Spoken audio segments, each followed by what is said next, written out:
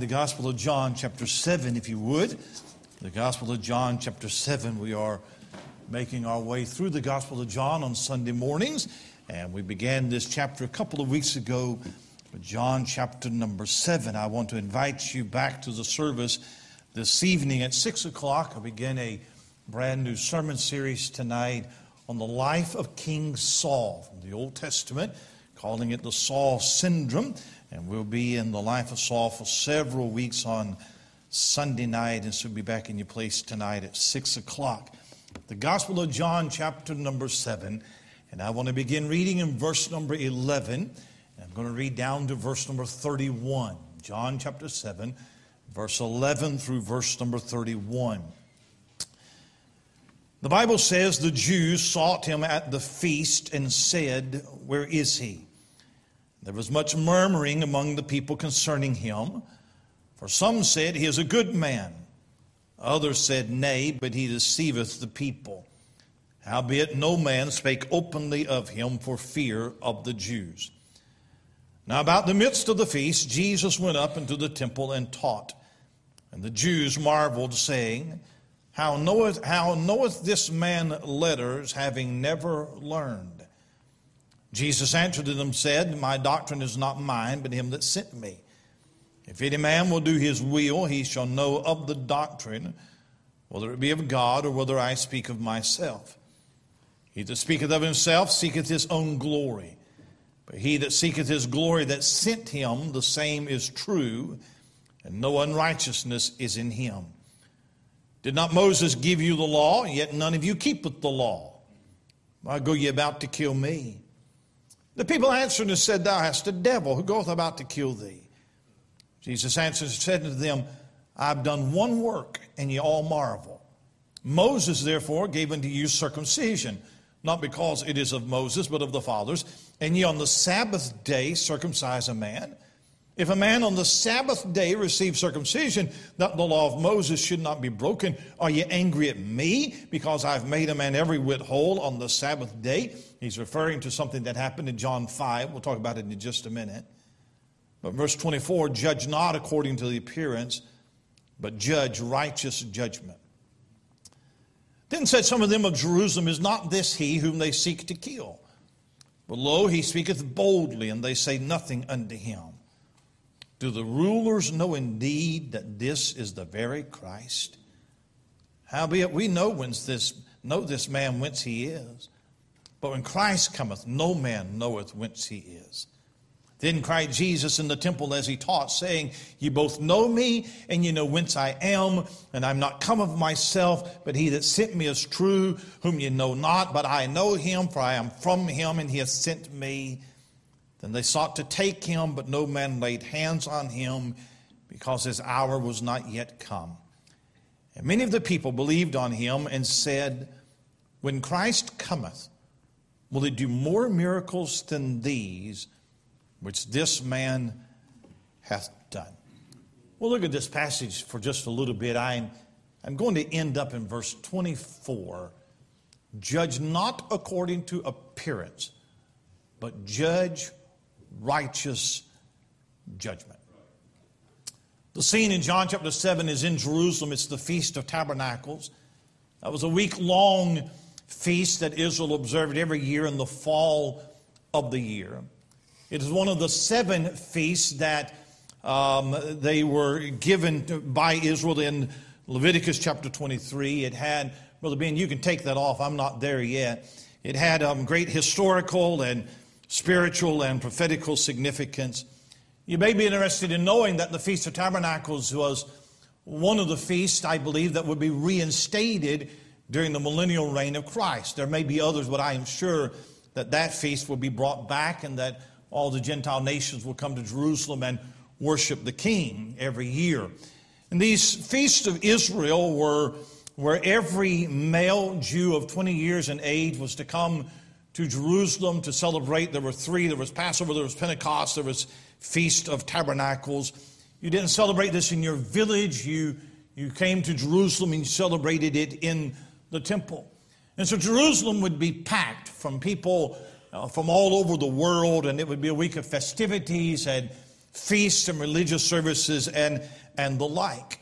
And as far as chronology is concerned, we are only about 6 months away from the crucifixion when we come to John chapter 7. We know that because Christ will be crucified at Passover, and Passover is 6 months after the Feast of Tabernacles. So though we are only in chapter 7 of John's Gospel, we are nearing the end of Christ's earthly ministry. John has traced the steps of Jesus back and forth from Judea to Galilee, back and forth. And when Jesus leaves Galilee in John 7 and verse 1 and comes to Jerusalem, he will not go back to Galilee. In fact, from John chapter 7 through John chapter 11, everything takes place in Jerusalem and the surrounding vicinity. And then in John 12 and verse 1, you read that 6 days before the Passover, Jesus goes to Bethany, just a few miles outside of Jerusalem, goes into the home of Mary, Martha, and Lazarus. That is 6 days before Passover. So that's the Passion Week, what we call the Passion Week. And so that begins that last week right there before the crucifixion. And that tells you that John's gospel is theological. It is not biological, but it is theological. In fact, he tells you in the very first verse that he has a theme, and his theme is the deity of Jesus Christ. In the beginning was the Word was with God, and the Word was God. And throughout John's gospel, he's going to bring a number of witnesses forward to testify to the deity of Jesus Christ. And none of the witnesses are any greater than the witness of Jesus Christ himself. If you go back and you read through this gospel so far, you will hear Jesus say that he came down from heaven, that he was sent from the Father, that he is one with the Father, that he is the only way to God, that he has the right to be worshiped on the same level as the Father, that he has the power to give life and raise dead. You will hear him say that he's the judge that will judge all men at the end of the day, that he can forgive sin. You will hear him say that he is greater than the Sabbath, and he's greater than Moses, and he's greater than the temple. And as you can imagine, that brings both opinion and opposition from the nation. Opinion. Everything from he is the Messiah to he's demon-possessed. He is either from God or he is a blasphemer. And then opposition. From that incident in John 5, where he healed that impotent man on the Sabbath day, from that incident on, they wanted him dead. Because they said that he blasphemed and that he said he was one with the Father. He didn't bow down to their rules and their regulations and their silly Sabbath restrictions that they'd added to the law. And nobody denied the power of his miracles, but plenty of people got upset at his preaching. And John makes it clear in the gospel that the majority of people that interacted with him did not believe in him. Back up, if you would, to John chapter 1. John chapter 1, if you would, and look at verse number 10. John 1 and verse 10. He was in the world, and the world was made by him, and the world knew him not. He came into his own, and his own received him not. Look at chapter 3. John chapter 3, look at verse number 11. Verily, verily, I say unto thee, we speak that we do know, and testify that we have seen, and ye receive not our witness. Look at verse number 32. Verse 32, what he hath seen and heard, that he testifieth, and no man receiveth his testimony. Look at chapter 5. We're just surveying. Chapter 5 and verse 38. Ye have not his word abiding in you, for whom he hath sent, him ye believe not. Verse 43. I am come in my Father's name, and ye receive me not. And so on that it goes, so that in 6 months from right now, they're going to be demanding that Christ be crucified. So John brings us to the Feast of Tabernacles in Jerusalem. That's the scene of John chapter 7. Jesus has been out of the public eye for some time in Galilee, and his brothers believe that he needs to make a grand appearance. We found out 2 weeks ago that his brothers do not actually believe that he's the Messiah. They don't believe he's the one that is going to break the yoke of Roman bondage over the nation. But if you are, then what better time and place to announce yourself than Jerusalem at the Feast of Tabernacles? And so they come to the Lord Jesus and they say, listen, you need to force the issue. You need to go to Jerusalem and you need to do something big. Basically, it's put up or shut up time. That's their mentality.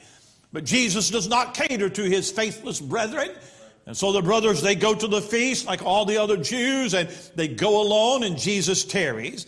But about midway through the feast, the Bible tells us in verse number 11, that halfway through the feast, Jesus appears in Jerusalem. He doesn't come in with an entourage. He doesn't come in performing a miracle like he did the last time, making a splash. Because he knows that when he comes in, that his presence is going to cause a great disturbance. That is exactly what happens. Because even before Jesus gets to town, he is the talk of the town. Everybody's buzzing. They're wondering if Jesus is going to be there. The religious leaders, they're on the lookout. They've got their spies watching because they're not going to allow him to come in and to make a scene, make a disturbance like he did the last time. There's no way that they're going to lose control. So he's the talk of the town before he gets to town. The common people, they're whispering, they're murmuring one to another, what do you think about this Jesus? And in the verses that I read to you, John gives us about 7 different opinions about Christ. Look, if you would, at verse number 11, and notice that, first of all, some argued about him. Look at verse number 11. Then the Jews sought him at the feast and said, where is he? There was much murmuring about the people concerning him. Some said he's a good man, others said nay, but he deceiveth the people. Whenever something is in the news and it dominates the news cycle, everybody wants to say something about it. A couple of years ago when COVID was all of the news, all right? No matter who you talk to, somebody had something to say about COVID. It's dangerous, it's a scam, whatever it might, but everybody had an opinion about it. And whatever is dominating the news right now, everybody has an opinion. Well, the news of the time was Jesus. 3 years of preaching, 3 years of traveling the land, doing miracles, and everybody had an opinion. And there was not a man in Israel who didn't think something about him. Here's 2 of the opinions. He's a good man. No, he's not a good man. He deceiveth the people. And we might look at the 2 prevailing views. He's a good man, he's a deceiver, and say, well, the first one is certainly better than the second one. But I tell you, if the best that you can conclude is that he is a good man, then that opinion is no better than the second opinion. If he is just a good man, then he is also a deceiver, because he claimed to be a whole lot more than just a good man. If he is only good and not God, then he's not even good. All right, let me say it again. If he was only good, but not God, then he wasn't even good. Now, most people here were probably raised like me. We were raised in Christianity. I've been to Baptist church since I was 2 weeks old. Got saved as a young child. And as far as I was old enough to know, I've never believed anything else about Jesus Christ than what the Bible says. I've always believed that Jesus was the Son of God. I've always believed that he was a perfect man. I've always believed that he was the Savior. I've always believed that. It would be so foreign for me to believe anything else about Jesus Christ, because I've been taught that all of my life. It is a very part of my life. But you know, we live in a very deceived world. Don't assume that everybody believes like you do. In fact, we live in a world that's not just deceived on spiritual things, they're deceived on physical things as well. We live in a warped world. Listen, there are educated people, smart people, There are educated people who literally believe with all of their heart that all of this got here through evolution. Big Bang. There are people that believe that. There are people, smart, educated people, who literally believe that there are more than two genders. And that you can choose your gender. They literally believe that. They literally believe that the baby is a fetus, it's not a person, therefore abortion is justifiable up to the point of death. People that literally believe that. And I say they are deceived. Somebody help me a little bit, all right? But the greatest deception of all is to be deceived about Jesus Christ. But if you ask the man, you go out and you ask the man on the street, what does he think of Jesus? He's basically got one or two opinions. Good man, not a good man. He's a good man or he was a deceiver. If you believe that he was a deceiver, you will die in your sins. If you believe he is just a good man, you will die in your sins. So there's arguments, there's discussions going on in the corners of Jerusalem. Some argued about him. But then notice in verse 14 that some were astonished at him. Look at verse 14. Now about the midst of the feast, Jesus went up into the temple and taught. And the Jews marveled, saying, how knoweth this man letters, having never learned? Now they weren't saying that he was unlearned, that he was ignorant. That's not what they're saying. What they're saying is he didn't have formal training in the seminaries and the schools of the rabbis. He doesn't have the proper credentials. He doesn't have degrees. He's not college educated. He doesn't have any letters after his name. He didn't go to our approved schools. A rabbi was a teacher. That's what a rabbi means. He was a teacher. He was a man who had studied the law. He studied the writings of the other rabbis and the traditions, and he would teach. And when you had a large gathering like this in the temple courtyard, there were rabbis that was set up, and they would have a little following, and they would teach. And maybe you liked how one rabbi taught, or that rabbi, he really had insight into the law and really could pull it out. And so they would have crowds, and all these rabbis teach it. But how would you like it if you had spent years going to rabbi school, studied the law, studied the traditions, honed your skill, got the papers, duly ordained? You've done your work, all right? And then some unknown Galilean that hadn't been to school, he's not a doctor, he don't have any credentials, and he comes in and he's drawing a bigger crowd than you are. How would you like that? In our Baptist circles, we have some preachers that are well-known preachers, have big-name preachers. And when they come in town, everybody just goes and hears them preach because they're good preachers. We like that, all right? I don't know how the denominations have that. I don't know if Assemblies of God or whatever, if they have, famous preachers and then everybody goes and hears them. Well, over the centuries, Judaism, they had rabbis who were highly esteemed. And the more esteemed you were, then the more quoted that you were. You'd be like a Baptist preacher quoting Spurgeon. Spurgeon said this, or Martin Luther wrote this, or quoting some of those big names. And when you quote, that says that you're well read. That says that you've read after these guys. And so what rabbis would do is rabbis would quote other rabbis. Rabbi so-and-so said this, and then that rabbi, he's quoting what another rabbi said. And so they're quoting because it gives you some credibility. I followed this rabbi. Well, Jesus comes along, he don't quote no rabbi. In fact, look what Jesus says in verse 16. He said, my doctrine is not mine, but his that sent me. I didn't get my doctrine out of a book of rabbi quotes. I got my doctrine from God. Got mine from my Father. Well, that's better than quoting a rabbi, isn't it? And when people heard him preach, they were astonished because the Bible says that he taught as one having authority. They had never heard anybody have such insight into the Scripture as this man. Well, why not? He wrote it. And it's about him. So of course he has insight into it. But they've never heard somebody speak with such knowledge and such wisdom and such insight. You know, there's people who love to study the teachings of Jesus just like the greatest of rabbis. There are people who study the moral teachings of the Lord Jesus and the moral teachings of the Sermon on the Mount. And they believe there's great wisdom in all of that, but they don't believe He's God.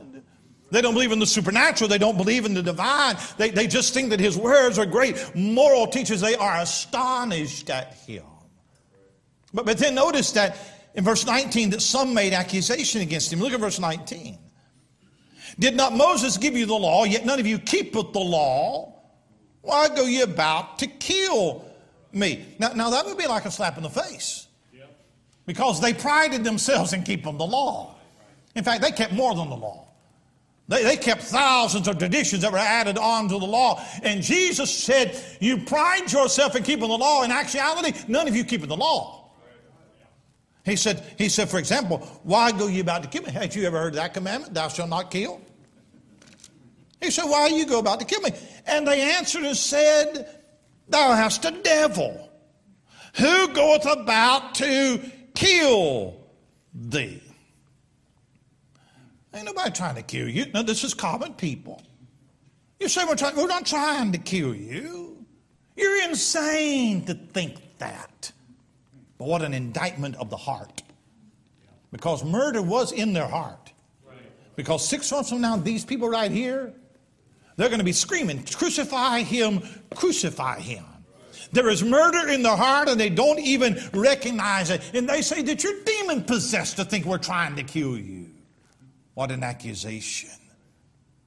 In verse 21 through 24, some became angry at Him. He says in verse 21, He said, I've done one work and ye all marvel. Moses therefore gave unto you circumcision, not because it's of Moses, but of the fathers. Ye on the Sabbath day circumcise a man. If a man on the Sabbath day receive circumcision, that the law of Moses should not be broken. And are ye angry at me because I've made a man every whit whole on the Sabbath day? What's he talking about? That one work that he mentions, that's healing that impotent man in John chapter 5. And he did that on the Sabbath day because the man took his bed and he walked on the Sabbath day. That's what got the whole thing started. That's what they're angry about. So here's basically what Jesus says. Here's the lunacy of your anger. Right. Circumcision for every male boy was at 8 days. But what if 8 days fell on the Sabbath? Well, they made an exception to the Sabbath rules. No, you could circumcise on the Sabbath because it's the 8th day in that special circumstance. Jesus said, hey, wait a minute. If you can suspend your Sabbath rules for circumcision, He said, all I did is suspend it not for circumcision, but for a man that's been waiting on a miracle for 38 years. I suspended it. So why are you angry at me? I don't have time to preach on this, but it shows you how irrational anger makes a man. When a man is controlled by his anger, he strikes out in violence. He may even kill somebody in his anger. These religious men, they are full of anger. They have worked themselves up into a murderous rage, and they can't see the lunacy of the whole matter. Some are angry at Him. Notice quickly, some were ambivalent toward Him. Look at verse 25. Then said some of them in Jerusalem, is not this He whom they seek to kill? But lo, He speaketh boldly, they say nothing unto Him. Do the rulers know indeed that this is the very Christ? Howbeit we know this man whence He is, but when Christ cometh, no man knoweth whence He is. Now in verse number 20, the people say nobody's trying to kill you. But now some of the people say, isn't Jesus the man the elders trying to kill? And here's what I believe. I believe there are Jews in Jerusalem at that time that are from the dispersion. They scattered all over the world. And they've come into Jerusalem. They probably don't know everything that's been happening in Israel in the last couple of years. But there are also Jews from that vicinity, from Jerusalem, and they know they're aware of what's been happening. And they're confused. We know that the temple police want to crucify Him. They want to put Him to death. Then why aren't they doing that? Why isn't somebody arresting Him? Why isn't somebody placing hands on Him? Why are they letting Him just keep teaching?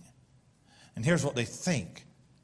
They think in verse 26, do the rulers know indeed that this is the very Christ?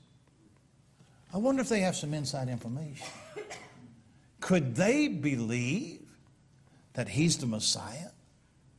I wonder if they have become convinced that he's the one that we're to look for, and maybe they're not doing anything because, and then as soon as that thought comes into their mind, it leaves their mind, because they say in verse 27, howbeit we know this man whence he is, but when Christ cometh, no man knoweth whence he is. You see, there was a tradition in Israel that said when the Messiah comes, he's coming gloriously. He's going to come and he's going to ride in Jerusalem. He's going to make a grand appearance. This man comes from Nazareth. There is no way our Messiah comes from lowly Nazareth. Now, if they had read Micah 5 and verse 2, they might have found out where he's coming from. But they are indecisive. They're ambivalent toward him. Notice quickly in verse 30, there are some that are antagonistic against him. Then they sought to take him, but no man laid hands on him because his hour was not yet come. Do you see how many opinions are being bantered about? He's a good man. He's a deceiver. He's a devil. He could be the Messiah. He can't be because we know where he came from. And the religious elders, they want to arrest him, but something is holding them back. And some citizens want to just leave him alone, and other citizens say he's causing trouble. He's a deceiver. Why don't they do something about him? Well, I'll tell you why. Because his hour was not yet come. I don't know about restraints from a human standpoint, but there are divine restraints on them. They can't do anything until heaven says it's time. They're antagonistic against him. But notice quickly in verse 31, some accepted him.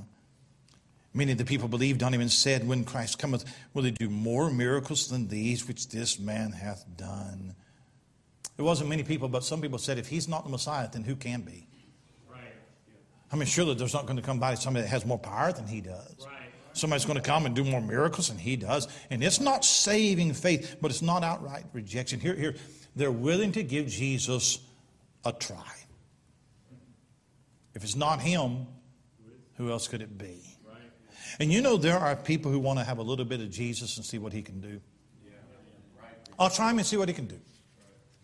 And if he doesn't turn out, then that's fine. No loss. They were accepting of him. But I want you to come back very quickly to verse 24. This is the verse that has arrested my attention this week. Jesus says, judge not according to the appearance, but judge righteous judgment. In this context, it is an indictment of their judgment against him. Everybody has made a judgment about Christ. Do you see that in the passage? Everybody has an opinion, and they have judged according to outward appearance. He hasn't been taught in the schools of the rabbis. He doesn't have the proper credentials. He doesn't come in a blaze of glory like we thought he would. He is from lowly Nazareth. He is not the kind of Messiah that we have created in our mind. And Jesus says, don't judge by appearance, but judge righteous judgment. And you and I are people that are impressed with appearances, aren't we? People are swayed, me and you, people are swayed by how another person looks, by what we perceive on the outside, how they appear to be. If you see somebody driving a fancy sports car, you immediately think they got a lot of money. It might be they have a lot of debt. You're judging by appearance, huh? You see the Hollywood star or starlet on television, you think, boy, they have got the good life. You don't see the drugs and the depression behind the scenes. A young boy becomes infatuated with a beautiful girl. You better see past the lipstick and the short skirt. You better see the ugly disposition, or you got a long life ahead of you. Because things are not what they always appear to be.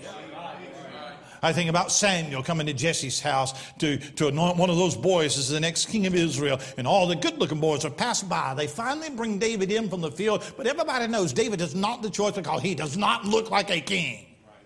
He doesn't have the appearance. And the Lord says to Samuel, the Lord seeth not as man seeth, for man looketh on the outward appearance, but God looketh on the heart. And Jesus says, judge not according to appearance, but judge righteous judgment. And I've been stuck on that phrase all week long. Righteous judgment. 3 thoughts, I'm done. Number 1, make righteous judgment about life. Make righteous judgment about life. As a Christian, you have to be able to judge righteously about the world around you. Now, I could run off and preach on chase 1,000 rabbits right now, all right? Listen, can you judge that music that you listen to with righteous judgment? Can you judge those friends with righteous judgment? Those things that you watch on the internet, are you judging that with righteous judgment? Somebody says, oh, wait a minute, preacher. Matthew 7 and verse 1, judge not. And that's become the world's favorite verse. They don't know who said it. They don't know who he said it to. They don't know where it's found. But somewhere the Bible says, judge not. And isn't it interesting that the world that tells you not to judge, judges you? The most hateful, intolerant people in the world are people that think you are hateful and intolerant. Amen. Don't die on me. I'm not done yet, all right? Judge not. That's the verse that the whole world knows. And so many people read that and they read no further. And so all judgment and all criticism and all dogmatism, it is wrong and you are not to do that. And they read that because that's what they want to read. I'm going to tell you something. You had better learn to pass judgment on things, life, and other people. You better learn how to do some judging. And if you actually read the passage and you think about it, Jesus is not saying don't judge. He's actually saying learn how to judge. You have to read the passage.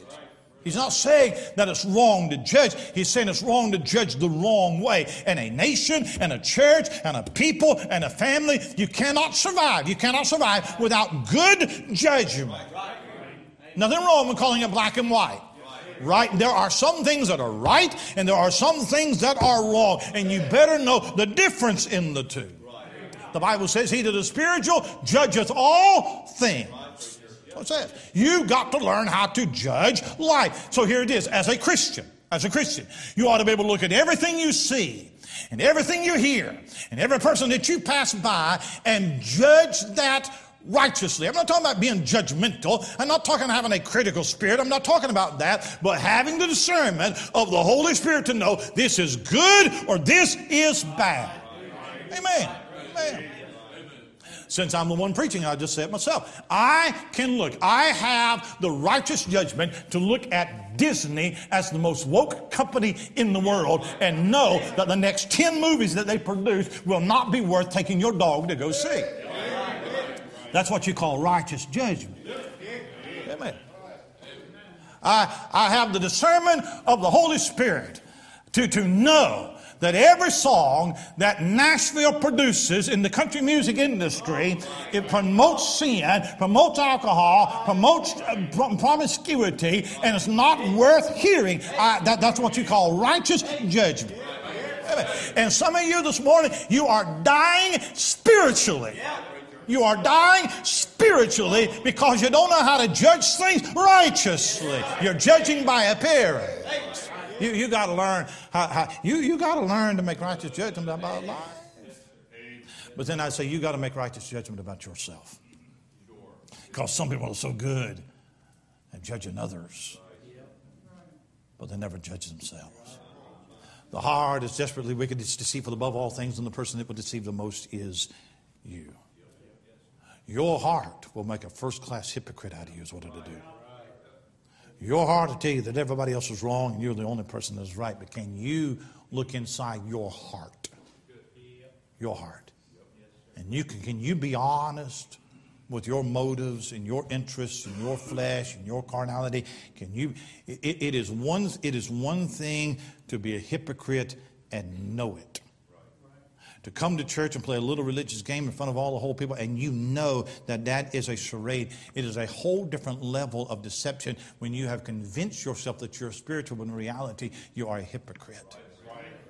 When your heart is full of carnality and dishonesty and deceit and lust, and you will not even recognize it. You have to make judgment about yourself. Look here real quick at Matthew 25. You have to make righteous judgment about yourself. Matthew chapter 23, Jesus speaking to these hypocrites. He didn't have anything good to say about them. And just look at Matthew 23. Look at verse 25. Woe unto you, scribes and Pharisees, hypocrites! For you make clean the outside of the cup and of the platter, but within they are full of extortion and excess. Do you see the contrast? You make clean the outside of the cup and the platter, but within they are full of extortion and excess. Do you see? There's only a two-letter difference between outside and inside. He's making a contrast. Outside and inside is what you are on the outside, the same as what you are on the inside. Is the image that you want me to see, is that the image that you see? Look what he says in verse 26. He gives this illustration of these dishes in verse 26. Thou blind Pharisee, cleanse that which is within thy cup and platter, that the outside of them may be clean also. Look at verse 27. He says, Woe unto you, scribes and Pharisees, hypocrites, for ye are like unto whited sepulchres, which indeed appear beautiful outward, but are within. To see the contrast? Appear beautiful outward, but are within, full of dead men's bones and all uncleanness. Make beautiful the sepulchre, but inside it's still full of filth and rottenness. You can paint the headstone and you can plant the flowers, but it doesn't change what lies beneath the ground. Full of life on the outside, dead on the inside. Look at verse 28. Even so you also outwardly appear righteous unto men, but within ye are. Do you see the contrast?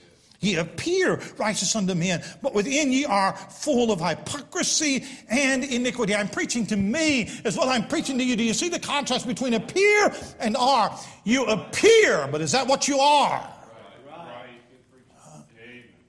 A Pharisee is somebody who does not as they appear.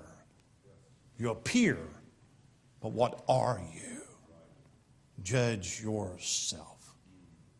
And then I come back to John 7. You have to make righteous judgment about life and make righteous judgment about yourself. But in the context, make righteous judgment about Christ. That's the point of the passage, isn't it? It's to make righteous judgment about Christ. Went through all of the opinions that they had. I mean, they are arguing, they're astonished, they're accepting, they're antagonistic, they're angry, they're ambivalent. They got all of these opinions, and you have an opinion. There is no neutrality when it comes to Christ. And righteous judgment is to believe what the Bible says about Him. It is to accept Him as Savior, and it is to follow Him as your Lord. Righteous judgment is to give your life to Jesus Christ, to be a Christian so that all the world may know. That's righteous judgment. What is your judgment of Jesus Christ? Hey, I hope that you would not say that He's insane. He's a deceiver. He's a blasphemer. I hope that you wouldn't say that. But is he just a good man? I read a lot of biographies. Thomas Jefferson, Benjamin Franklin, two of the founding fathers of our nation. Thomas Jefferson, Benjamin Franklin were deists. They didn't believe in the divine. They didn't believe that Jesus was deity. They didn't believe He was God. They didn't believe in the miracles. They didn't believe in the supernatural. You know what they did? They fell into this first group. He's a good man. That's what they believed. They admired Him. They talked about Him. They wrote about Him. Good man, great teacher, moral man, and that is the extent of it all. If that's all that you can come up with, you'll die in your sins. If He's not God, He's not even good. Make righteous judgment about Christ. I ask you, is He worthy of your heart? I have found Him to be all that He claimed to be, and so much more. I've found Him to be the greatest friend and the wisest counselor and the most comforting, assuring comforter. That's who Jesus is to me.